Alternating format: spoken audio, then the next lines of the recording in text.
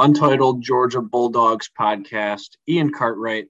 I watched the Dogs win the national championship game against Alabama by myself in a very small Washington, D.C. hotel room. And I was very impressed. I was not expecting the game to go this way. Yeah, me too. I think the biggest thing for me that impressed me about Georgia was their game plan switching and letting Stetson Bennett throw down the field. I didn't think that he would go down that route of throwing deep, and he did. So I think that was kind of the thing that impressed me the most, especially his storyline too. Just watching him go from transferring in and being third on the depth chart to making those big plays down the stretch for Georgia to win them their first national championship since 1980. I think that was huge. But just an overall good performance from the Bulldogs. It was kind of a back and forth game, kind of slow in the first half too, but pretty good stuff from them. What were some of your takeaways? Yeah, I really think this game had the opportunity to get out of hand pretty fast for Georgia. You could definitely see that Stetson Bennett was rattled early, and there's a lot of credit that needs to go on Georgia's defense in this game, and rightfully so. I mean, it's littered with NFL players up and down, but I really think that this game for Georgia hinged on Stetson Bennett's ability to lead his team and overcome his own mistakes and put the team on his back. And he delivered in the end, and I think that was really good. But I think my takeaway from the jump was when they showed Nakobe Dean at the beginning going out for that coin toss, like that guy was locked in, and I honestly saw him, and I saw the look on his face. I'm like, oh man, this is gonna be a really really tough game. And he made a number of great plays throughout the night as well. Yeah, and it was obviously we have to mention that Jameson Williams went down in this game, and that kind of put a little damper on Alabama's chances just because of the receivers and the routes that they were trying to run later on in this game, that they just didn't quite have the experience to execute it, and there was a lot being put on Bryce Young's shoulders, as Heisman Trophy winner Bryce Young. But good for Georgia. That pick six really was the icing on the cake. It's funny that Kirby was telling him to go down in that situation, but just a really good scene. And we're kind of talking on our last podcast about how it wasn't too exciting because it wasn't all SEC matchup, but this was fun. It was good. All in all, it was good to see another different team win a championship, and at the end of the day, the euphoria that their fan base has gotten to experience, that's honestly what it's all about. So. Yeah, 100%. Like I said earlier, just watching Stetson Bennett go through that moment at the end too, realizing his team won the game and that they were going to win, and you see him like dapping up all of his teammates on the sideline, and everybody's giving him hugs. Like, just really cool moment to see. Both these teams are in their own tier. They're so much more ahead of all the other college football teams, and you definitely could see it on the TV. I mean, just like the speed of play and how big they were, it was like watching a semi-pro game, especially as like a fan from, a smaller school, just watching them play. It was like, you could really feel how far away a lot of other college football programs are from like playing at this sort of level. But just good game all around. It was interesting to see, like you said, this SEC matchup being played in Indianapolis. I thought that was kind of interesting. But cool scene all around. Definitely good for the Bulldogs to win this. And, they have a lot of momentum going forward. They've had some great recruiting classes recently. So I don't think, even though they're losing a lot of players to the draft, like Jordan Davis and Nakobe Dean, maybe even George Pickens too. I'm not sure if he's coming back or not. But even still, losing that many players, I think you're going to be fine next year as well. They've had some strong recruiting classes. Yeah, absolutely. I think this really was the top of the mountain for Georgia.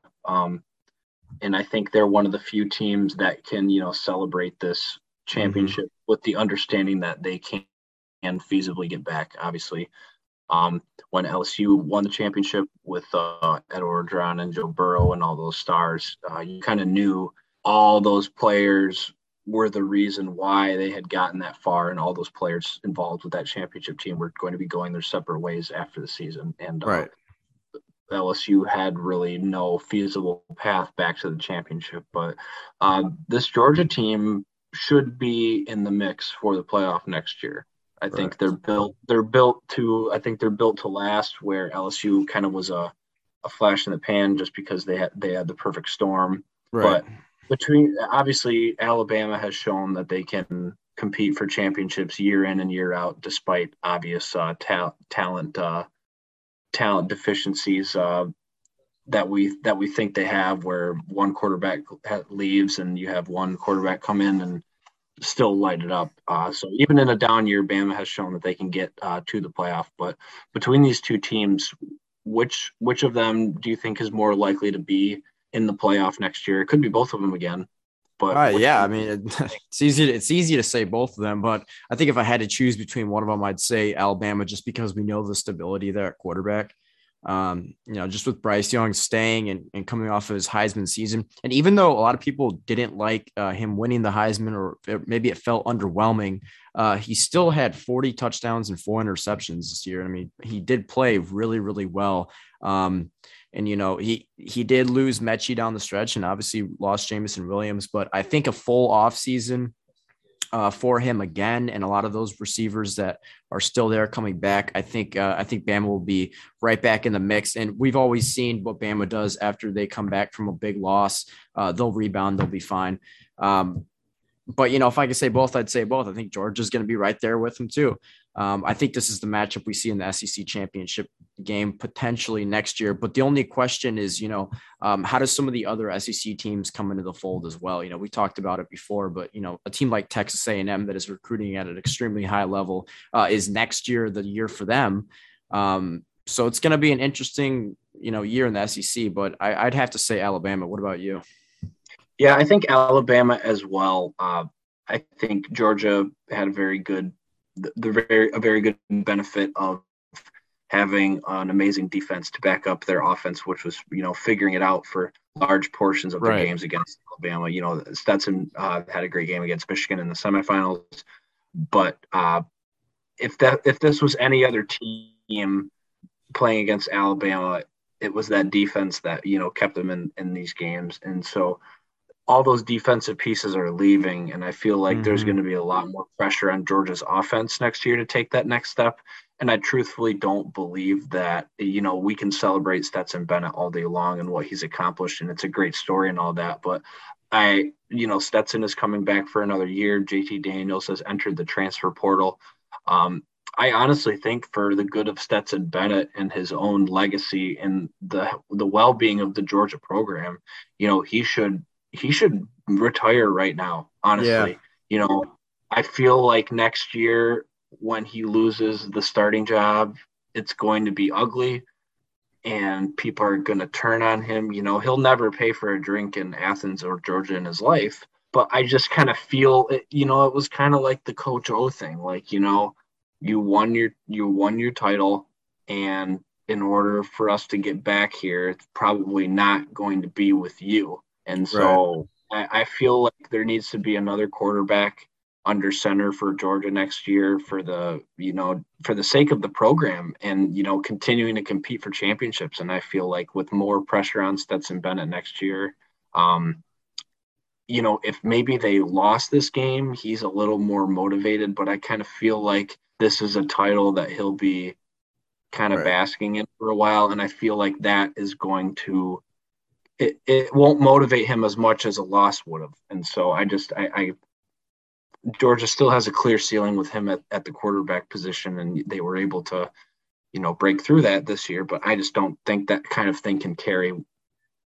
Yeah, I mean, and we haven't really seen where all these transfer quarterbacks are landing, but like, imagine a scenario where like Caleb Williams transfers to Georgia, right? And then, if Stetson Bennett comes back in the fall and he's like, hey, this is my job. I just won a natty. Like, we're competing for it, like kind of like putting that hat on. I think you're right. I think it could get very, very ugly. And that's not to mention as well that Georgia has a couple high 4-star quarterbacks a little lower on their depth chart that have just recently committed in like I think the 20 and 21 cycle. So there's talent that's going to be there. I think it's got to be one of those guys. Whether it's I think his name's Brock Vandegrift. Yeah, Brock Vandegrift is the one I'm thinking of.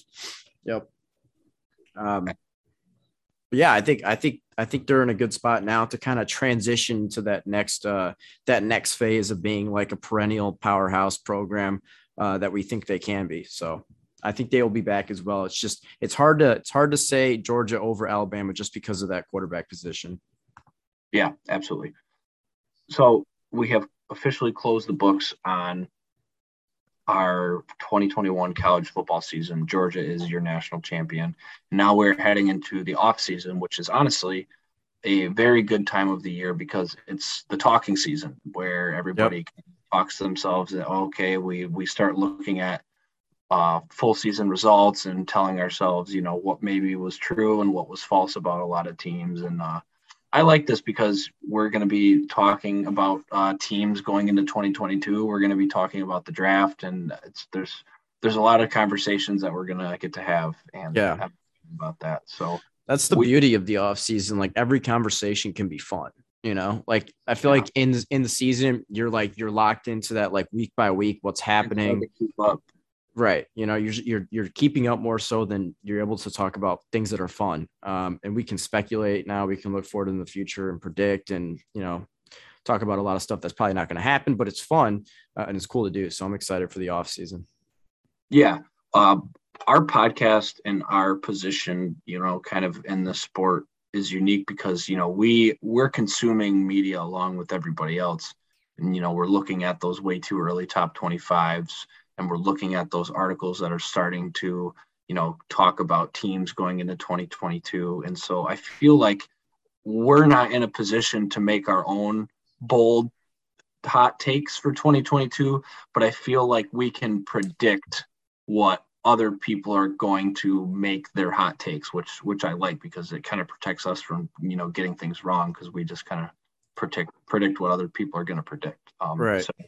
So, let's kind of do like a surface level analysis of storylines that we're going to be watching and what you think other people and what you're specifically focused on for 2022. Yeah, I mean we could just start from the top. So the first one is Cam Ward going to Washington State. He is the transfer from Incarnate Word. Very strange college, but I believe they're in like the Texas Christian D2 conference. Is that right? Yeah. They're FCS. Right, they're FCS. He was a very high rated transfer because 24/7 does their like transfer ratings. I think he was like one of the top 5, I believe, quarterbacks in the transfer portal for a while. He had an offer from Ole Miss, but I think that might have fallen through. Had an offer from Virginia Tech as well, and then he ended up going to Washington State. So he was a hot commodity for sure early on in the quarterback cycle. It's going to be interesting to see where he's going to be going. And then also we just mentioned Caleb Williams. He's still out there, but Caleb Williams has also said that part of the reason why he entered in the transfer portal was just to see the NIL offers from other schools.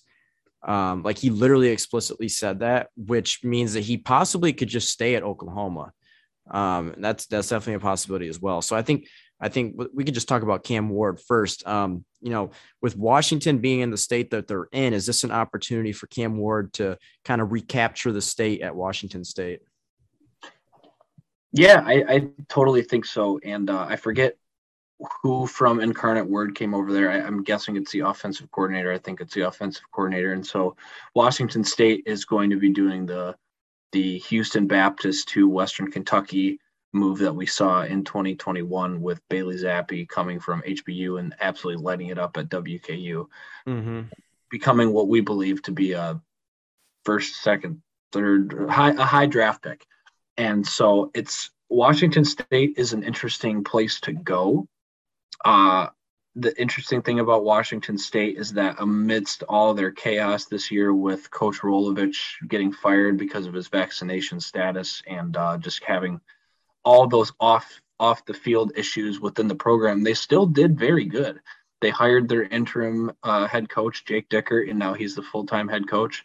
And they held up well in his under his leadership. And so I feel like this isn't necessarily the case of a team starting from scratch, kind of like Western Kentucky was when they brought in all those transfers. And so I feel like there is something that Washington State can build off of, whether, obviously it's the other sides of the ball. Obviously, the offense is going to be the big change in 2022, but I feel like there's a foundation there with Dickert and his staff that the Cougs can build off of in 2022. And I haven't looked at their schedule, but I'm optimistic that, like you said, with Washington being in the position that they are, rebuilding as well, Washington State is definitely going to be looked at in 2022 with who they have on their roster.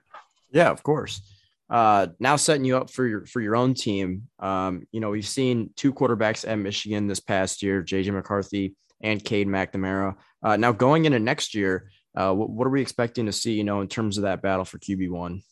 Yeah, I think the quarterback battle at Michigan is going to be one of the hot topics of the whole offseason, and there's going to probably be a lot of back and forth on who's leading that competition. But I feel like the writing is on the wall for JJ McCarthy to take over that starting job fall in 2022. And so I think it's going to be a very big story, but I do expect McCarthy to come out on top in that race. But that's really probably going to be the big news out of the Big Ten whenever a decision is made on that quarterback.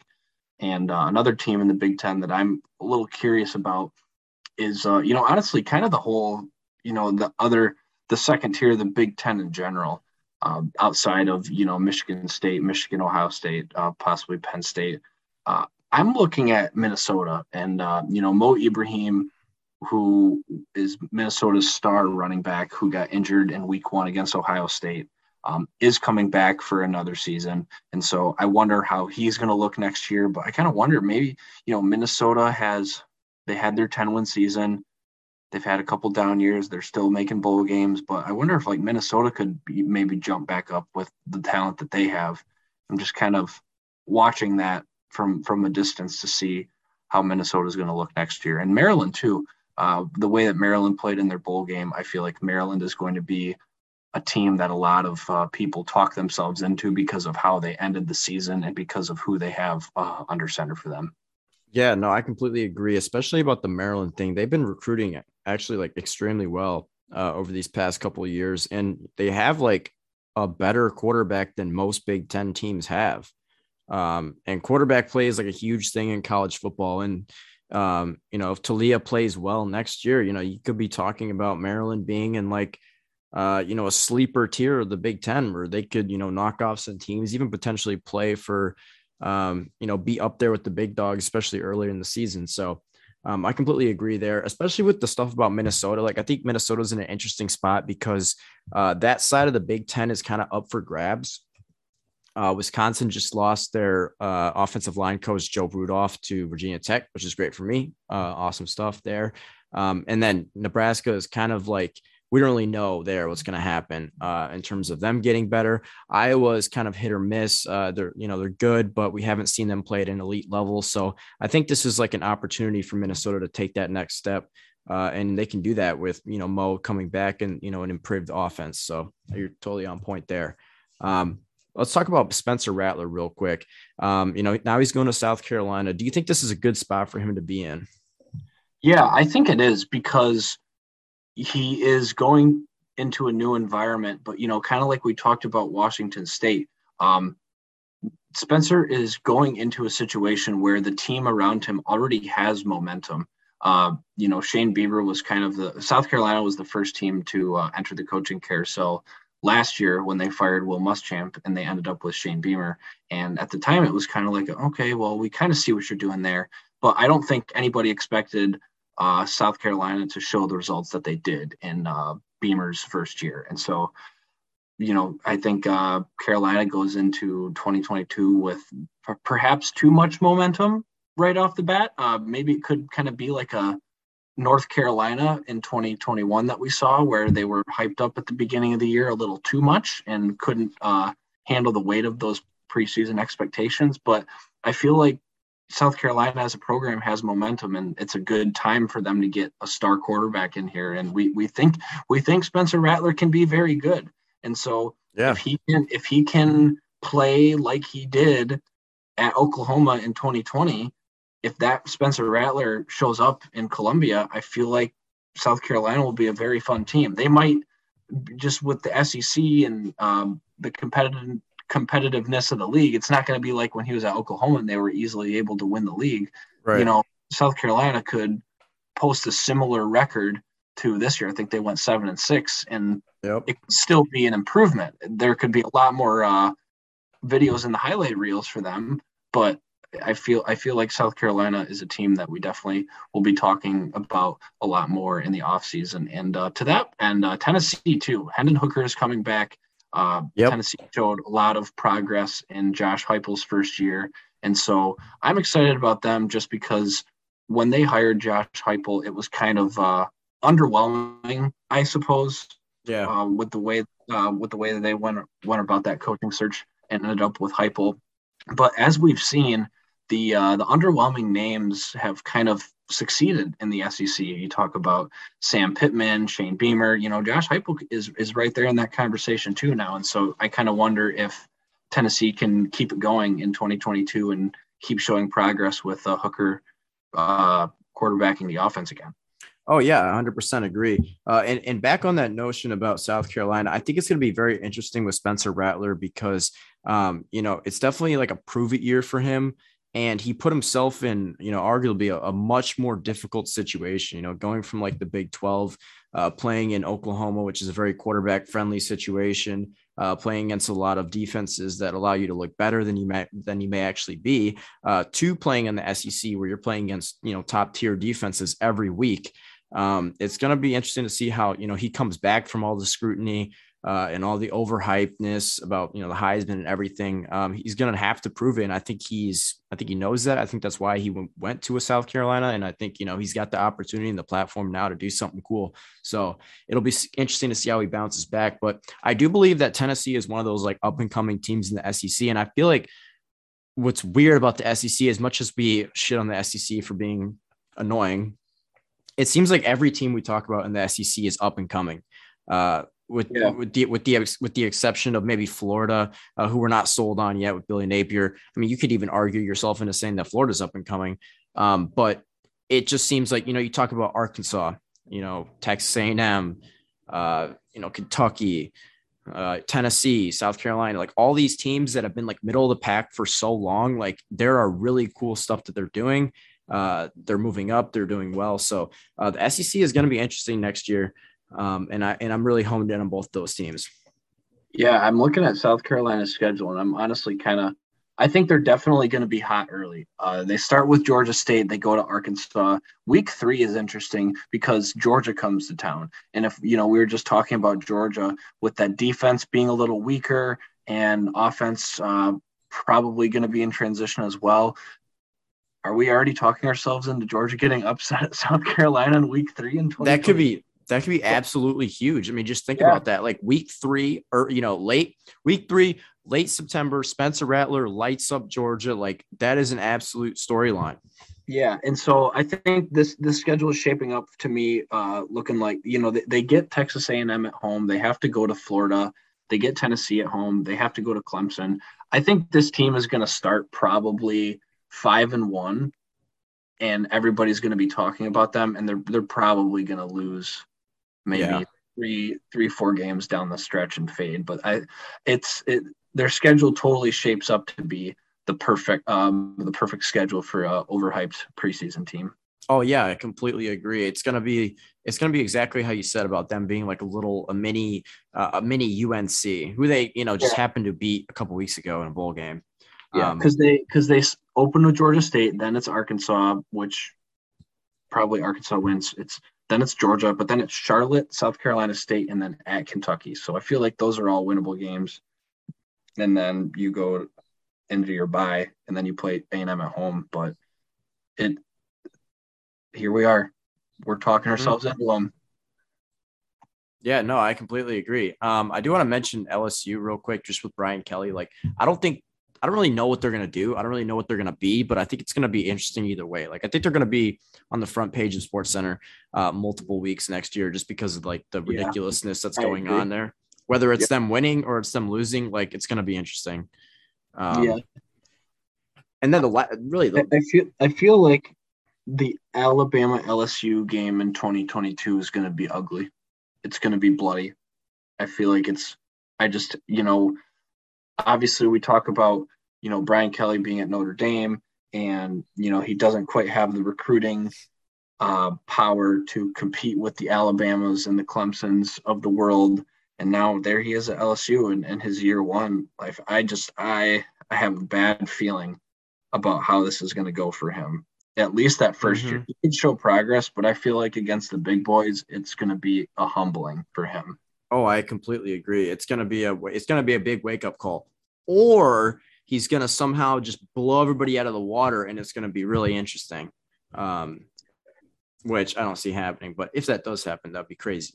I do want to talk about real quick Tyler Van Dyke at Miami. Miami was an absolute dumpster fire this past season for like the first like 6 weeks. And it was very apparent that Manny Diaz was going to be fired.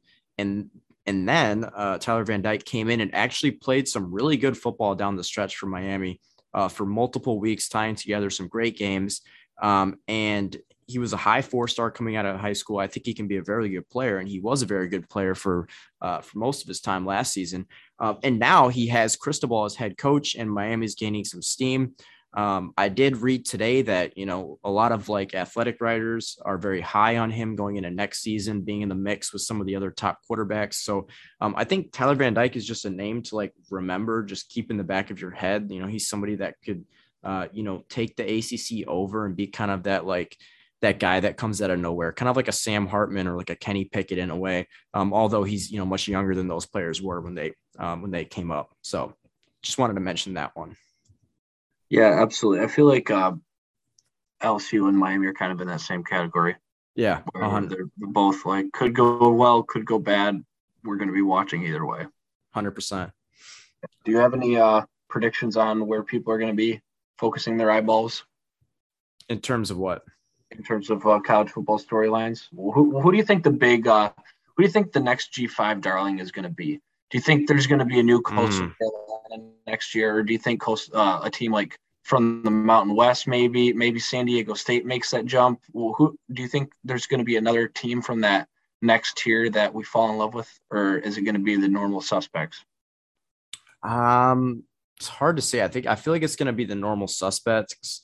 I do want to mention San Diego State, um, just because they got Braxton Burmeister, who was the quarterback from Virginia Tech, and he played pretty well when he played for Tech, but he just wasn't big enough, and he was banged up the entire season. So maybe San Diego State is that team. That's just one off the top of my head. But what about you? You got any that you're thinking about? Yeah, I'm kind of looking at the new Sun Belt and those teams coming in because I think I saw a report today that Old Dominion and Southern Miss and Marshall and James Madison I think are exploring options to join the league this year. And so we're kind of a old closet Old Dominion podcast over here, and so maybe it's them making a jump in 2022. But another team I'm looking at is South Alabama. I just kind of feel like with where they're at geographically and the way that they've built up their program. I believe his name is Kane Womack, is the coach there, who was an offensive coordinator at Indiana. They had a decent year in his first year, and so I feel like they could be the next Sun Belt program to take a step. But I do feel like the G5 is going to be revolving around the Sun Belt these next Yes. few years. It does feel like the Sun Belt is a lot stronger. Obviously, the American is going to have some turnover with teams like UTSA, North Texas coming in, but I feel a different way about the Sun Belt in terms of competitiveness, top to bottom in that league. And so I'm Mm-hmm. interested to see how competitive that league is in 2022. Central Michigan, we have to mention, finished off their season with a Sun Bowl victory. Maybe they make the next step in the MAC. Nobody really was able to separate themselves in the MAC. By the time everybody enters league play in the MAC, everybody's got 2 or 3 losses because the non-conference schedule is always so tough. So Yep. I maybe mean, two. really, in reality, Central was one kick away from winning the MAC. Yeah, one field goal away from winning the MAC and being the MAC team that we talk about. So I think, and that's really contingent on who comes back for them next year. If McElwain comes back, if Lou Nichols comes back, I think this team could still be good. But those players and coaches could definitely leave. So we're just gonna have to be watching for that. Yeah, absolutely. And so the other thing that I am wondering about in the G5 is how Cincinnati is going to transition to the Big 12. Like, is Cincinnati going to be right back here in the playoff conversation, or how big? Like, I think they're going to take a step back, but how big is that step going to be backwards? It's hard to say. I mean, I think it's really dependent on what their offense is going to look like. Like, I feel like they have the depth at a G5 level right now to reload quickly, but it's just gonna have to be the offense that pulls them. And I'm not really sure who their next quarterback is going to be and if they're going to be able to hold it as well as Ritter did. So I'm expecting them to take a slight step back, but I don't know how big that step's going to be.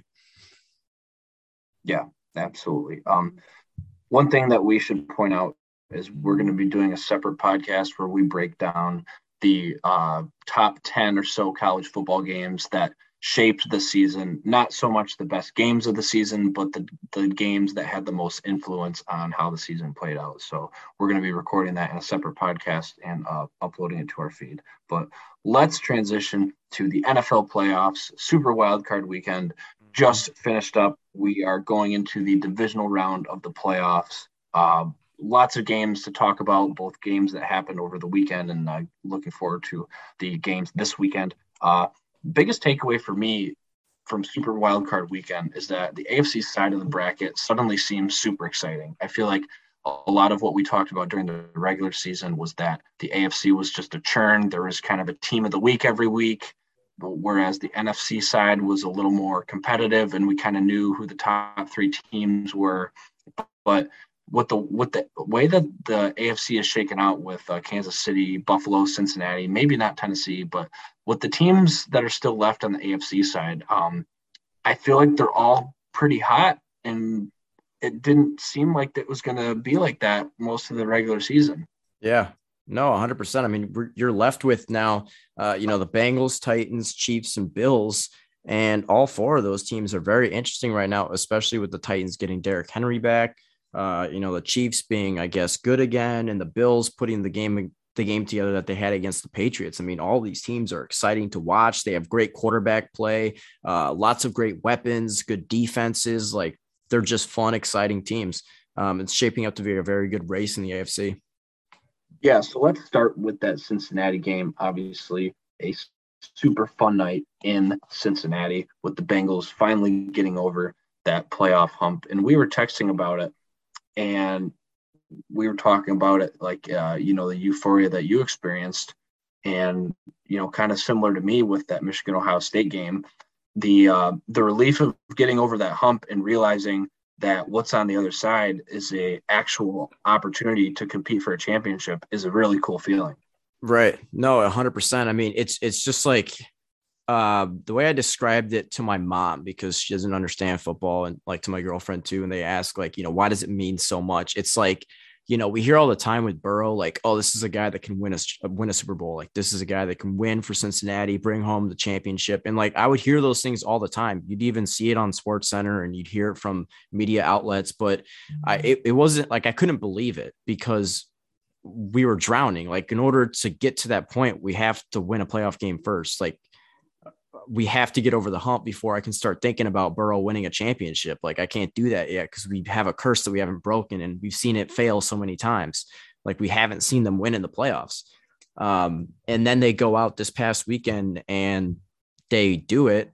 They do it in dramatic fashion in front of the biggest crowd that's ever been at Paul Brown Stadium for any game while it's been open.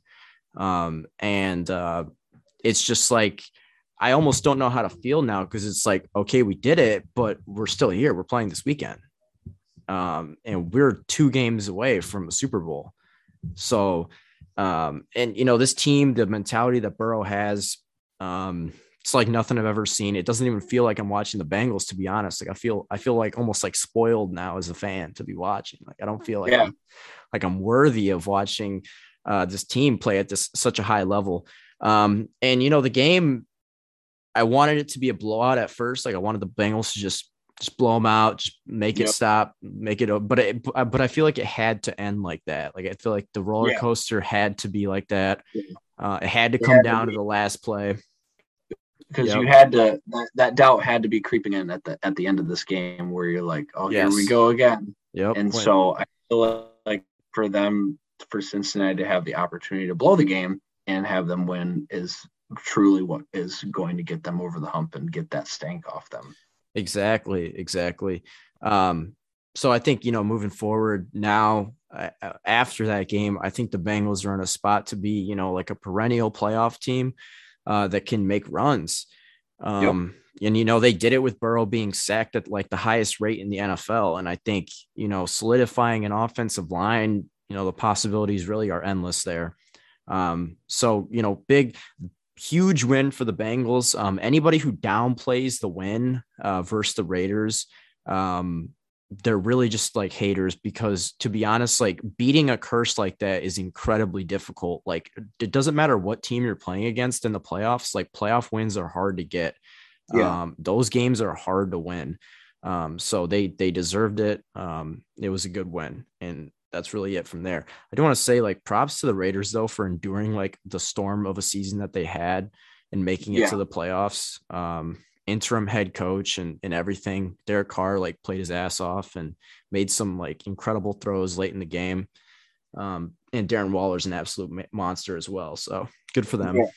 Yeah. And we didn't get the opportunity to talk about how the Raiders got here at the end of the season with that crazy Los Angeles, Las Vegas overtime game that almost ended in a tie, which would have sent both teams to the playoffs. And, the Raiders win that game. They make it to the playoffs. Obviously, they lose in this game.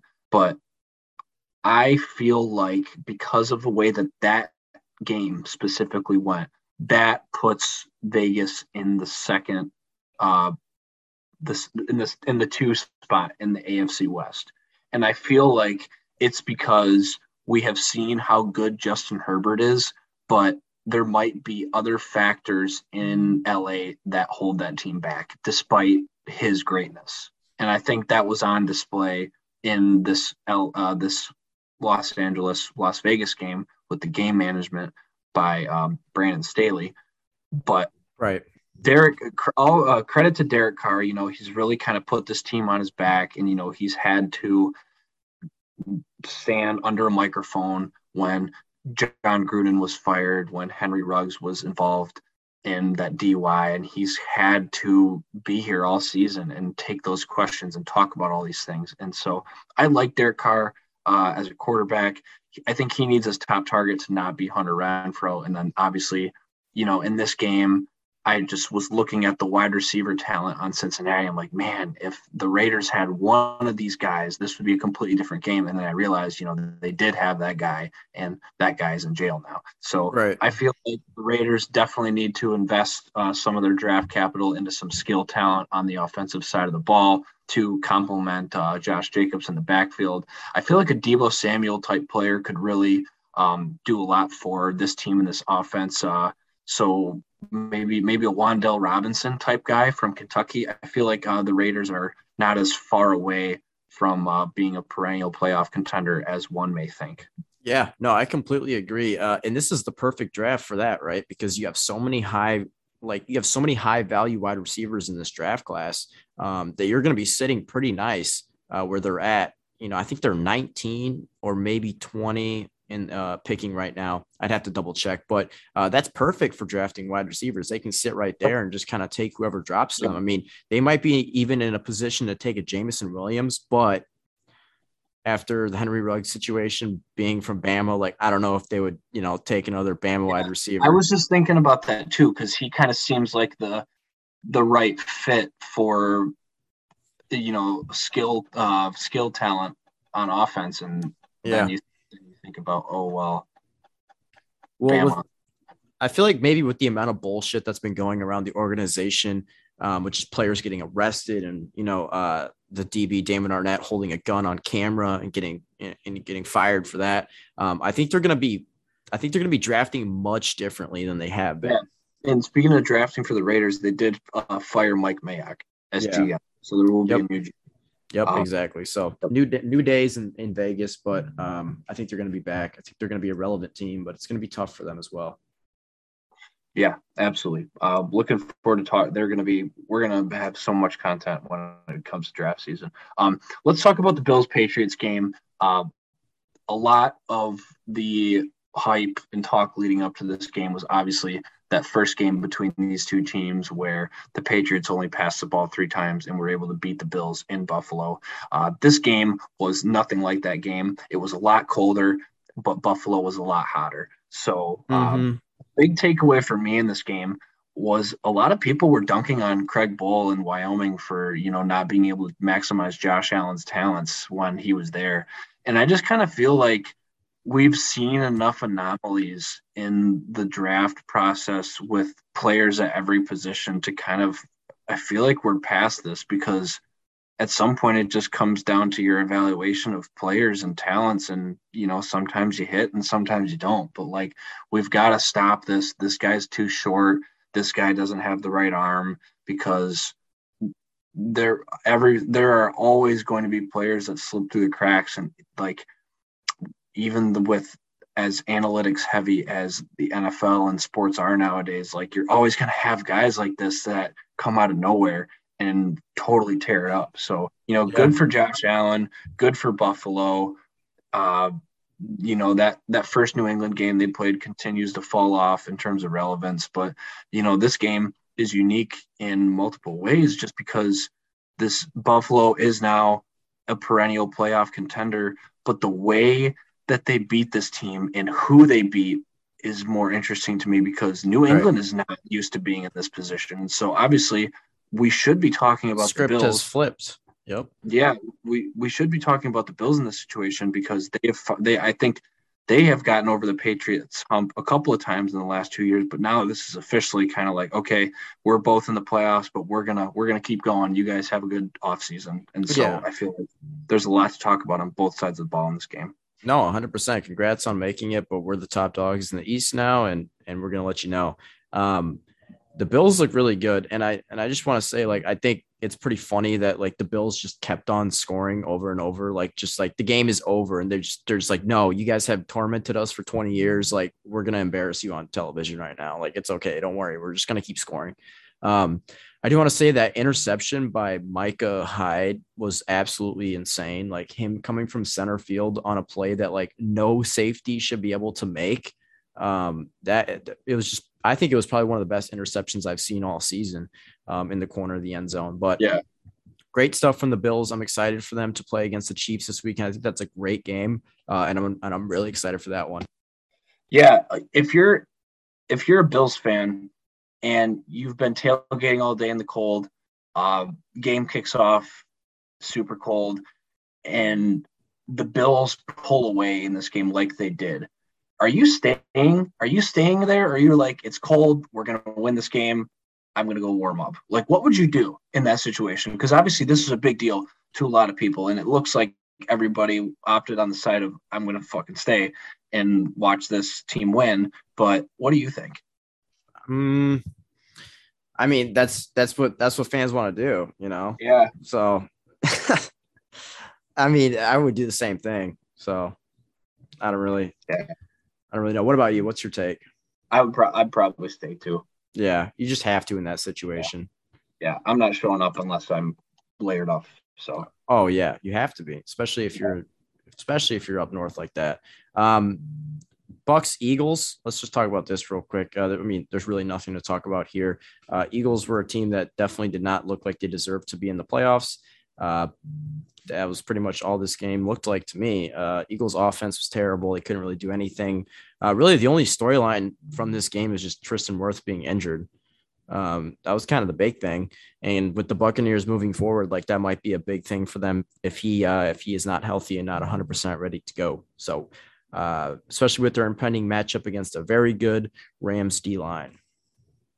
Yeah, I feel like there was a lot of talk chatter in this game about, maybe Jalen Hurts isn't the guy for the Eagles. And so I really feel like that is something that the Eagles need to explore in this off season because they have the draft capital to invest in him. They have the Dolphins pick, they have the Colts pick, and they have their own pick in the draft, which has set them up at 15, 16, and 19 in this year's draft. So obviously we kind of thought maybe the Dolphins pick was going to be a little higher.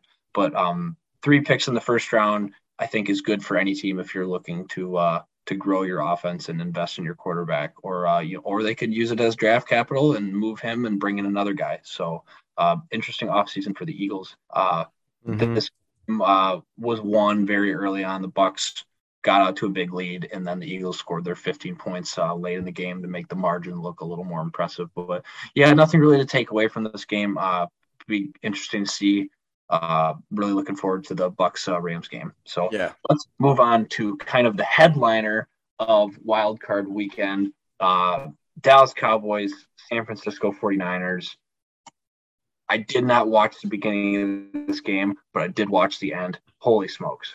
Yeah, wild game. The 49ers came out pretty hot, and the Cowboys were pretty slow for pretty much this entire game.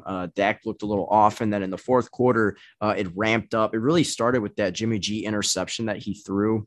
I don't know if you were tuned in by that point, but he threw an interception in the fourth quarter to the Cowboys, and that kind of flipped the momentum for the Cowboys to go down and score and make the game more interesting. And it really came down to sort of the last possession.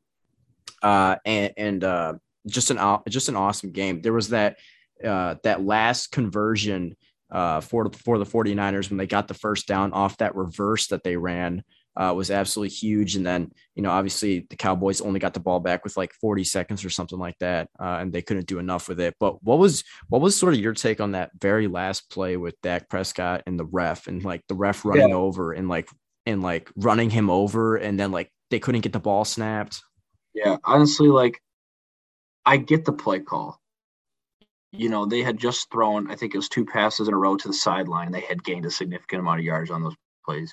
And the way that San Francisco set up their DBs was right along the sidelines in that next play. And so San Francisco was, probably expecting them to throw another pass to the sideline. And so I could see what Dak was thinking there. I don't know if he thought he could make a break all the way to the end zone or if he was like when he was deciding, okay, I'm either going to commit and try and make it all the way, or I have to, with the time and having to spike the ball, I have to have a hard stop at some point during this run. I've got to clock at some point. And so I feel like, maybe he slid a little too much and that was what affected the timing as well. But I really don't I don't really know if it was the refs in the situation, but just, we have all these tools in sports to tell us where the ball should be spotted, how fast players are going and all this stuff. And yet we always end up having situations like this where there's chaos, there's miscommunications, there's pointing fingers, and there's people upset. And so I don't know if you can completely eliminate this from the sport. Honestly, it's plays and situations like this that make the game more fun.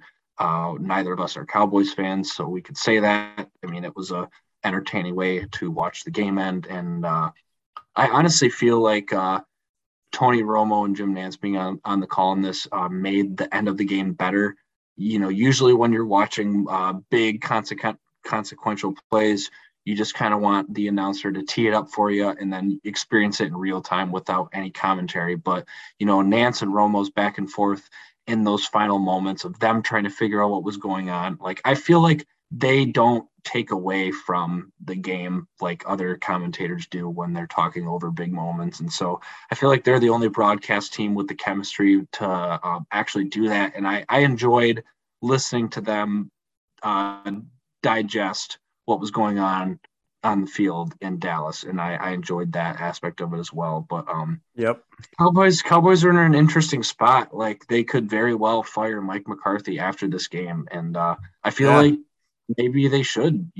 Kellen Moore is getting head coaching buzz right now, and so is their DC Dan Quinn. So like, if those people leave, who I don't really see how Mike McCarthy is a part of the solution Yep. for Dallas. And so, This okay, what I'm gonna equate this Dallas Cowboys team to the early 2010s Cincinnati Bengals teams for the reason of the offensive coordinator and defensive coordinators were being poached by other teams.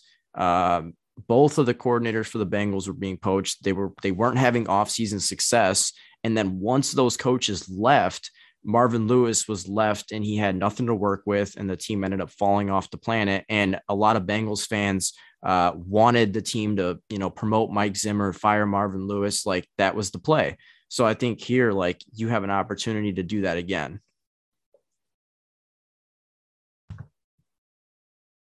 yeah, I mean, you look at Dallas and their biggest asset, their like talent wise, promotion wise, is Dak Prescott. And so I think the reason for his success is because of Kellen Moore. And so honestly, if more of your success is tied to the guy who is probably the most likely to leave the organization by getting another job, I feel like maybe the Cowboys look at promoting Kellen Moore to head coach so that they can invest more in Dak and they can have their lead decision maker be a person that is more in tune with that side of the ball. Obviously, like I feel like it doesn't. I feel like you can't attribute the success of the Cowboys at all really to Mike McCarthy. It's with what they've been able to do on offense and what they've been able to do on defense. And so I feel like those assets are much more important than McCarthy. And so 100%. maybe it's just time.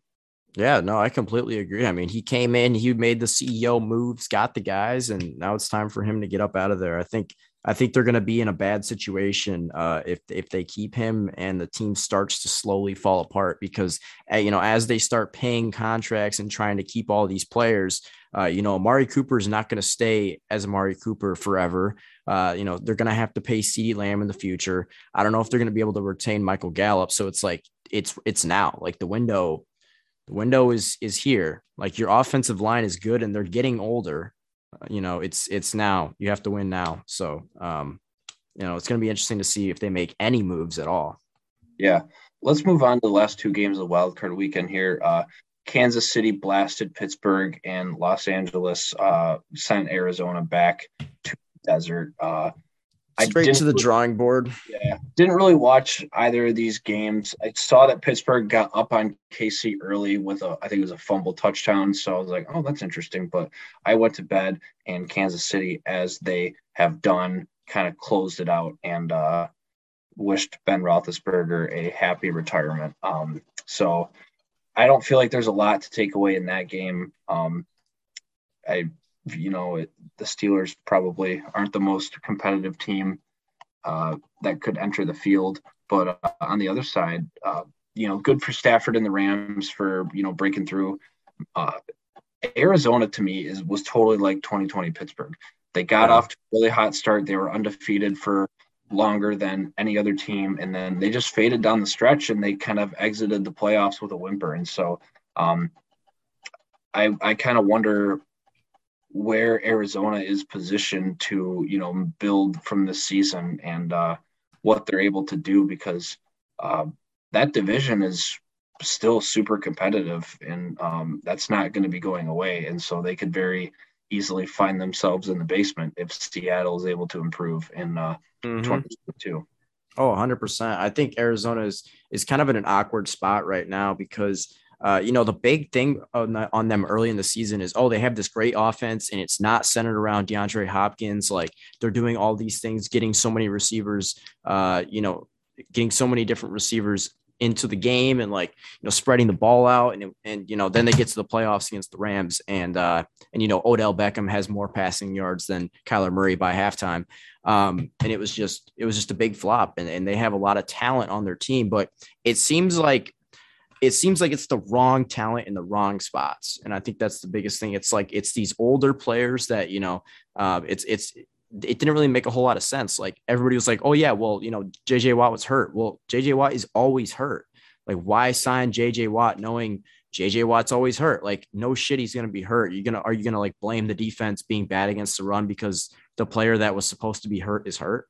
And then on the offensive side of the ball, it was like, oh, well, they had AJ Green at receiver. And it was like, well, they went out and got AJ Green at receiver, even though they just drafted Rondale Moore and Andy Isabella the year before while having Christian Kirk and DeAndre Hopkins. So it's like, they're not doing themselves any favors here.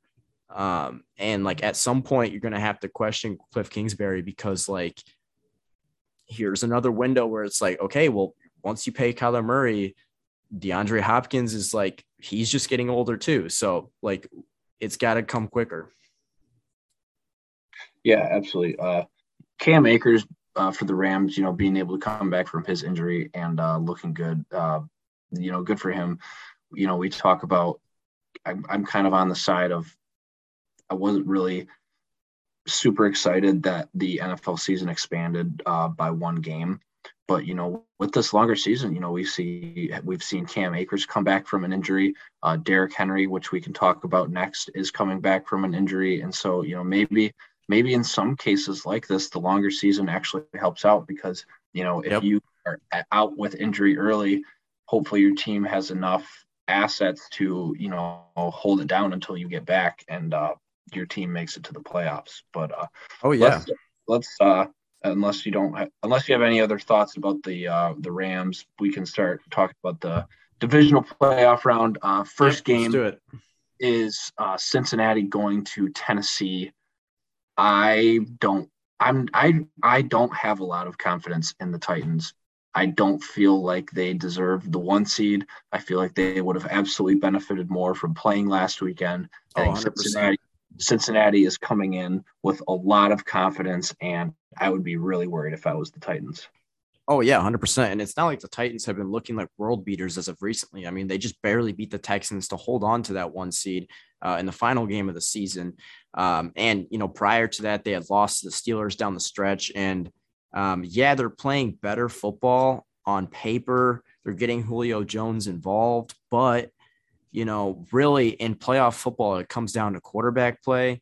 And it comes down to possessions. And like the Bengals being able to score as quickly as they can with, Jamar Chase and Tyler Boyd and T. Higgins and spreading the ball out.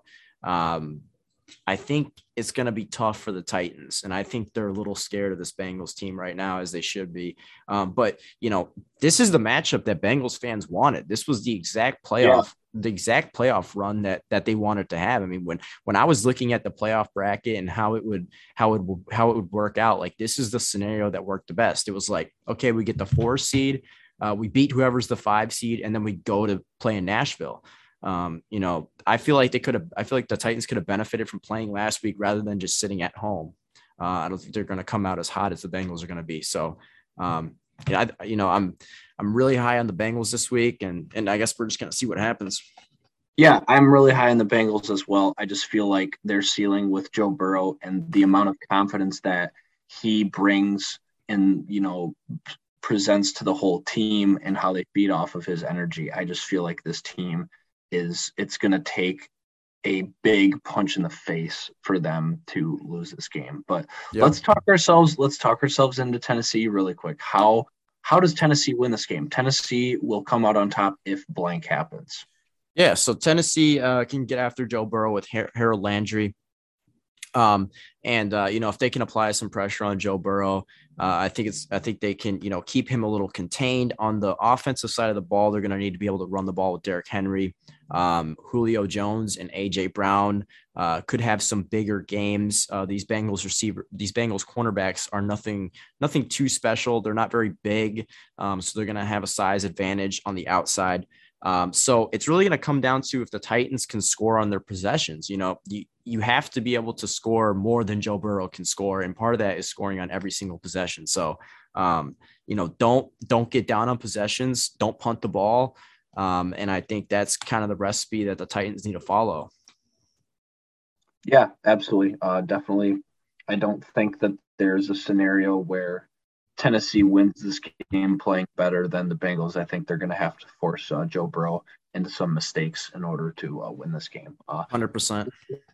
Let's head up north. San Francisco is going up to the frozen tundra in Green Bay. This game is at 8:15 p.m. Saturday night on Fox.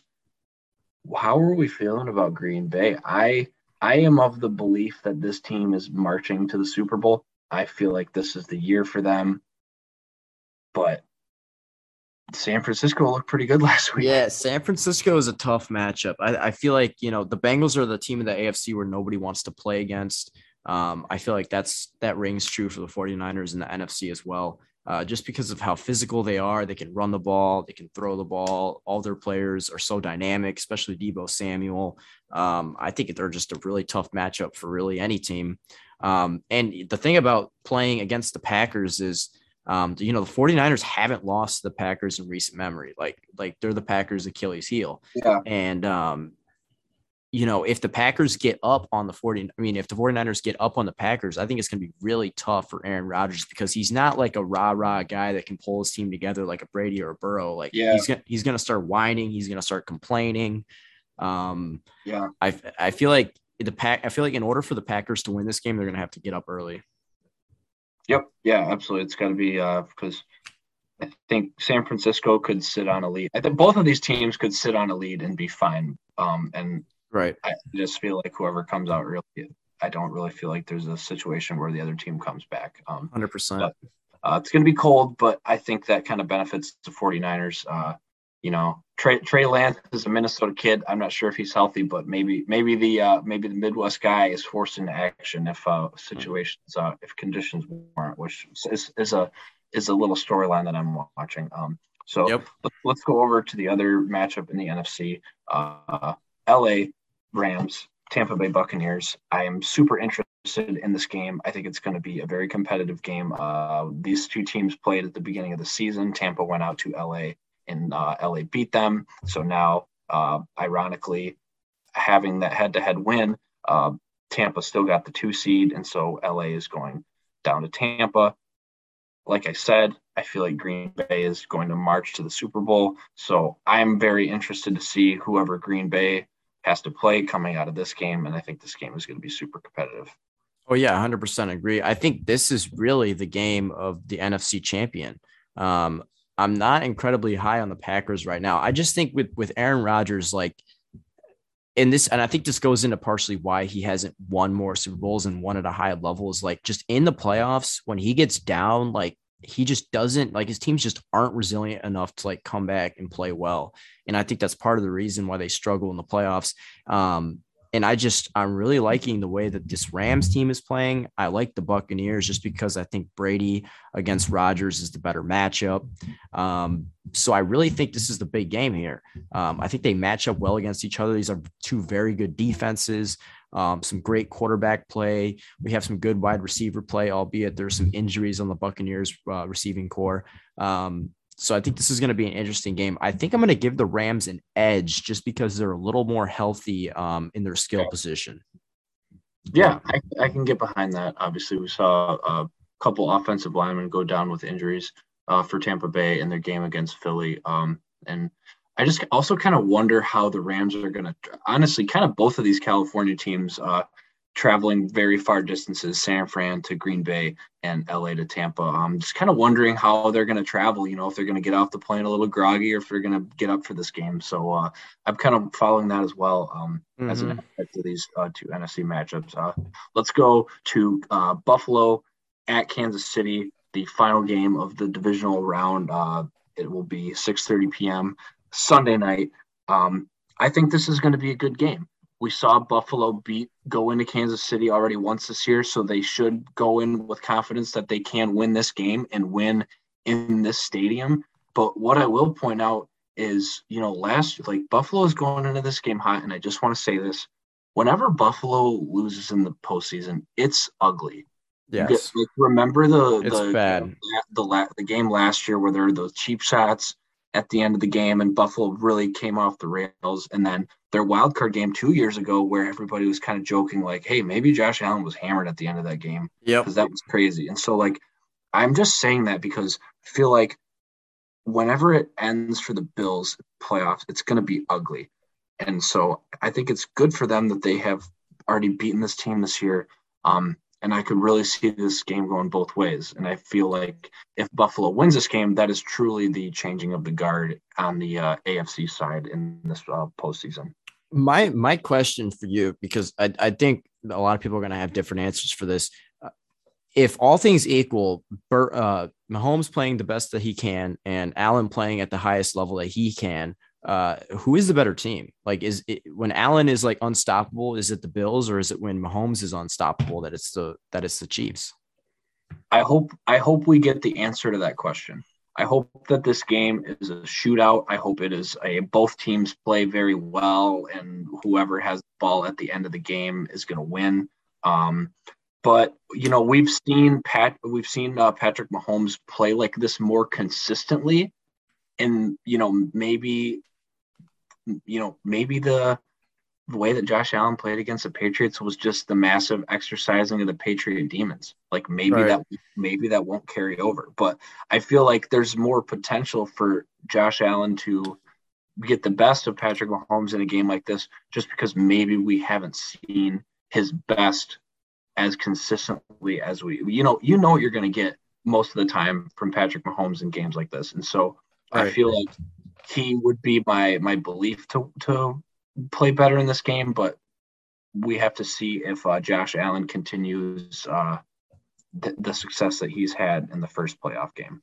Yeah, I'm kind of split on this one. I think all things being equal, I think I might take Josh Allen over Mahomes just because like when Josh Allen is like running outside of the pocket and he's running downfield and he's making these insane throws and his pinpoint accuracy when it's at its best, like I think it's just unstoppable. Like, I mean, like he made that Patriots defense last week look horrendous. And that was like consensusly like one of the best defenses in the NFL. Yeah. This Chiefs defense is not the Patriots defense at all. Like, despite the media narrative, they are not. Their secondary is horrendous. They gave up 266 receiving yards to Ja'Marr Chase. Like, I think if Allen is playing at the same level that he's playing last week, I think even if Mahomes is playing at his best, I think this is the Bills' win.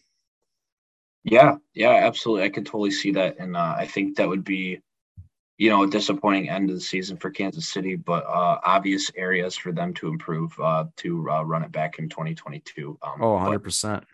I definitely, I really hope all these games are competitive because on paper they look like they're going to be, very competitive postseason NFL games. And as football fans, that is what we hope for. So yep.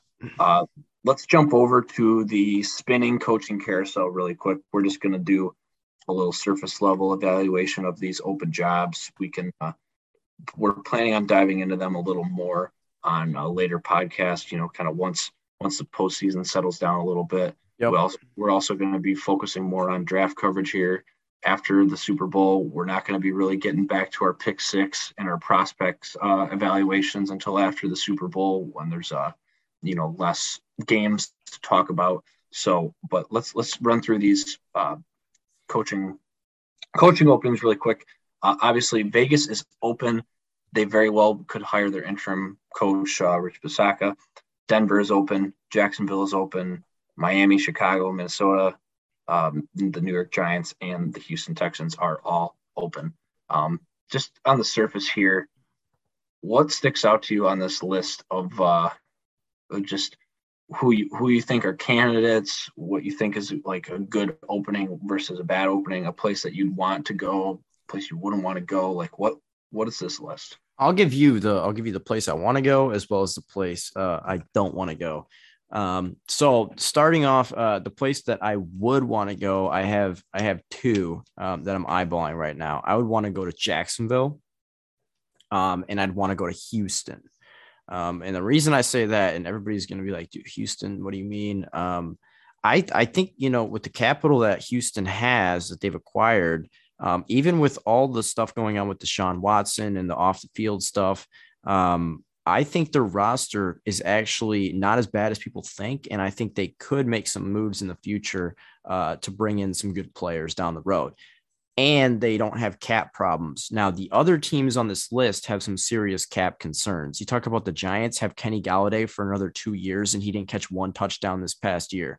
The Bears have an extremely bad cap situation as well, with a lot of older players that aren't adding value right now, with a terrible offensive line that's leaving Justin Fields for dust. Not to mention Justin Fields hasn't exactly looked all that great this season. Minnesota's in the same boat. Terrible cap situations all around. You have a star receiver and you have to win now, and you don't have a quarterback that can really take you there. So, I like Jacksonville as well because of Trevor Lawrence. And I mean, I understand that people think that Jacksonville is this horrendous franchise. But we've seen Jacksonville have some success in the playoffs. They did it in the early 2000s when they were formed as a franchise. And, I think they can do it again. They did it in the late 2010s. With those, strong defenses when they beat the Steelers in Pittsburgh. I think Jacksonville will be okay. And they showed at the end of the season that they can play good football on occasion, but they were in a terrible situation with Urban Meyer. They have a lot of money to work with, and they get Travis Etienne next year. So, I think it's not as bad of a job as you think. Like, I've seen some lists where they have, Houston and Jacksonville all the way at the bottom. And I don't think that's the case. Yeah, I think when you're looking at these jobs and what you're going into in terms of what's in the cupboard, I'm honestly one of the more jobs I'm more interested in is the Minnesota job, because like you talked about, they have a star receiver. They have arguably a star running back if he can stay healthy in Dalvin Cook. The defense is aging a little bit. And you have pieces, but your quarterback is Kirk Cousins, and you can't really move him. So, I envision a situation where, maybe Lane Kiffin gets out of Ole Miss. Lane Kiffin goes to the Vikings. Lane Kiffin's college quarterback, Matt Corral, is available in the draft.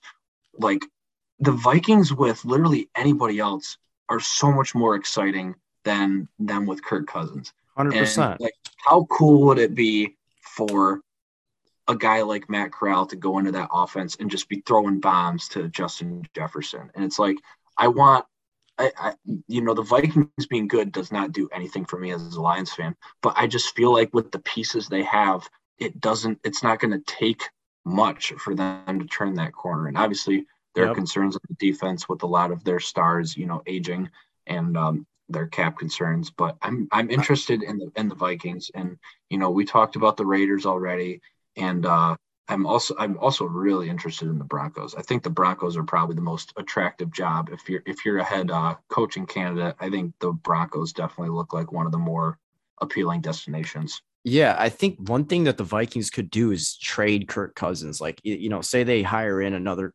coach that wants to be aggressive drafting a quarterback. Like, they could straight up trade Kirk Cousins. Trade him to a team that needs a quarterback right now. I mean, you could trade him to Houston, you could trade him to Denver. You could trade him to the Panthers.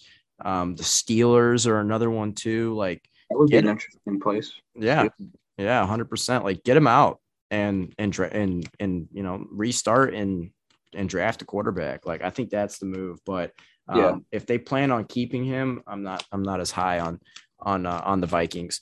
But honestly, the only jobs I wouldn't want to take if I'm a head coach in the NFL are the Bears and the Giants. Those are the two for me, because I think the Bears have a lot of inherent problems right now with their roster and their cap situation. That's going to be tough for them. And I think they're not really sold on Justin Fields either. It's not like he came out and played exceptional football this year. He missed a lot of throws. Like, he didn't look fantastic. Like, we saw Joe Burrow behind an awful offensive line last year in Cincinnati, and he looked awesome. Like, he looked amazing. And we think that Justin Fields is more mobile than Joe Burrow, and he was behind also a terrible line, and he looked nothing near close. So I don't like that situation right now. I also don't like the Giants because, like I said about Kenny Galladay and the cap situation, but you also have Daniel Jones still there. That hasn't taken the step, just still very mediocre. And then you have Saquon Barkley that hasn't played great football since his rookie year. Mm-hmm. And it's like, what do you do with that? So, just not confident about those two teams. Yeah. And this is why I continue to believe while there are no clear-cut first-round quarterback prospects, we talk about so many of these teams that are going to have new head coaches. They have pieces on offense. They have pieces on defense. People are going to talk themselves into these quarterbacks because they think they're a quarterback away. Like, you're trying to tell me that the guy coming into Denver doesn't think maybe his team is a quarterback away from contention? The defense is good. The offense has so much skill talent. If you just get the right guy under center, that team could, like, and this is why I think, you're going to see somebody reach for a quarterback that has no business being in the top 10 or 15.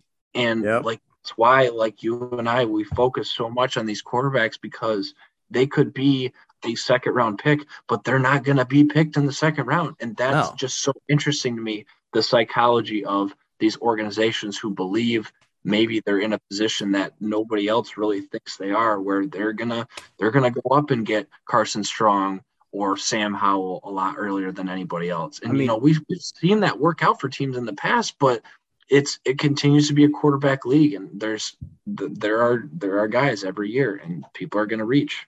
Yeah, no, 100%. I mean, just think about right now. Like, do you think the Panthers would pass on a quarterback in this draft? I don't think so. There's not a quarterback that I immediately like. I look at Denver and I could totally talk myself into Sam Howell being in that offense. I could totally talk myself into Kenny Pickett being in that offense. I really think the Kenny Pickett to Pittsburgh thing makes too much sense. I think Pittsburgh needs to go up and, like, they share facilities. Like, I feel like you can almost lock that in right now. Like I can talk myself into a new quarterback in Denver. I can talk myself into a new quarterback in Minnesota, but some of these other, like Carolina, there's not an immediate name that jumps out to me. Hold on, no, like Sam Howell, you could go get Sam Howell. That makes a little sense geographically, but like even Malik Willis coming from Liberty to go play for, and he could be like the heir to the Cam Newton era. I could totally see that. I think we're going to be really surprised come draft season. But I think the interesting thing about this draft is while there's not like an elite quarterback at the top of the draft, there are a ton of elite players in the first round. Like, I think this first round is absolutely loaded. Loaded. Like, I think teams in the 20s are going to be getting like superstar level players. And with so many teams pushing for quarterbacks early, that's going to make a lot of players drop that in a normal draft would not be dropping out of the top 10. So I'm excited. I think it's going to be a fun draft season for sure. I mean, we have some time to debate, and there's going to be a lot of mock drafts. We have a lot to go over, obviously the combine and everything, but it's going to be fun. Yeah, absolutely. We can definitely want to do some deep dives on a lot of these rosters and figure out, there's really not, like, we could talk about the Houston Texans for an hour. Not even if we wanted to, just naturally. So we could talk ourselves into thinking that Davis Mills was a top 3 quarterback in his rookie class. Oh yeah. And that's a hell of a discussion, but you got anything else? No, I don't have anything. I think we're definitely setting up to put out a lot of good stuff here in the next few months, and I'm looking forward to it. Yeah, me too. I think we're on the right track, and we're going to get more consistent and better with our content delivery for sure. So we'll get after it. All right. Till next time. We'll catch you guys.